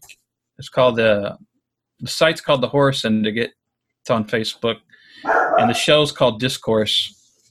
It's 4 other guys, horror fans, but we all get along really well. And one of the cool things is one of them's like 20 years younger than me, so we get this because there's so much generational thing about how horror films affect different people and generations. So I love that dynamic of we get this younger kid's perspective. 20, but I'm 40. I'll be 44 next Sunday, so there's a big difference. I think he's 24, maybe not 20, but there's a big 20-year gap.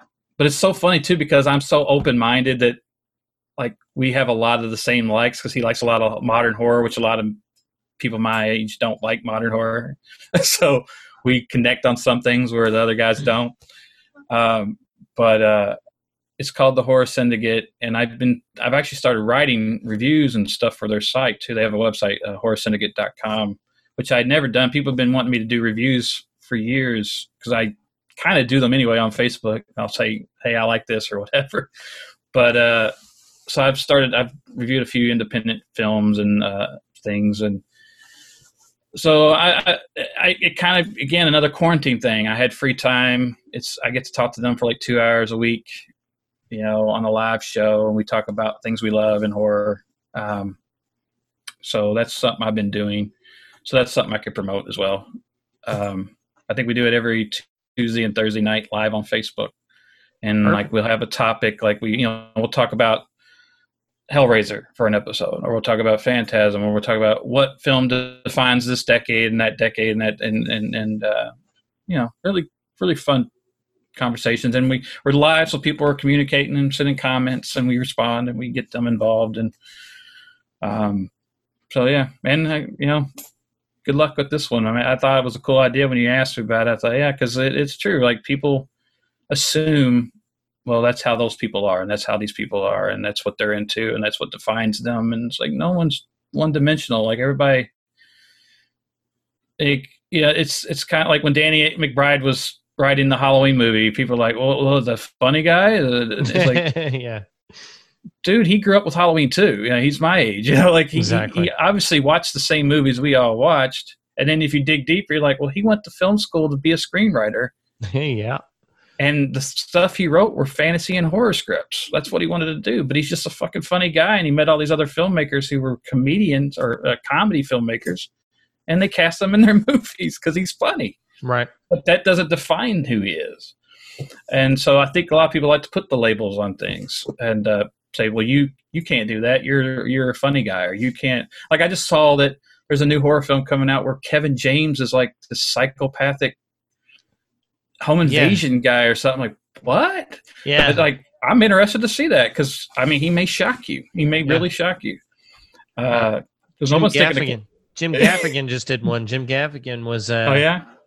It's like a kidnap movie. He's basically like an Uber driver. Ends up in a situation where he basically becomes this on-call Uber driver for this drug dealer, and then he needs to get out of this weird situation and kidnaps the guy's kid. Wow. And it just looks dark and gritty, and you're looking at Jim Gaffigan, who's a comedian. The name of the movie escapes me, but look it up.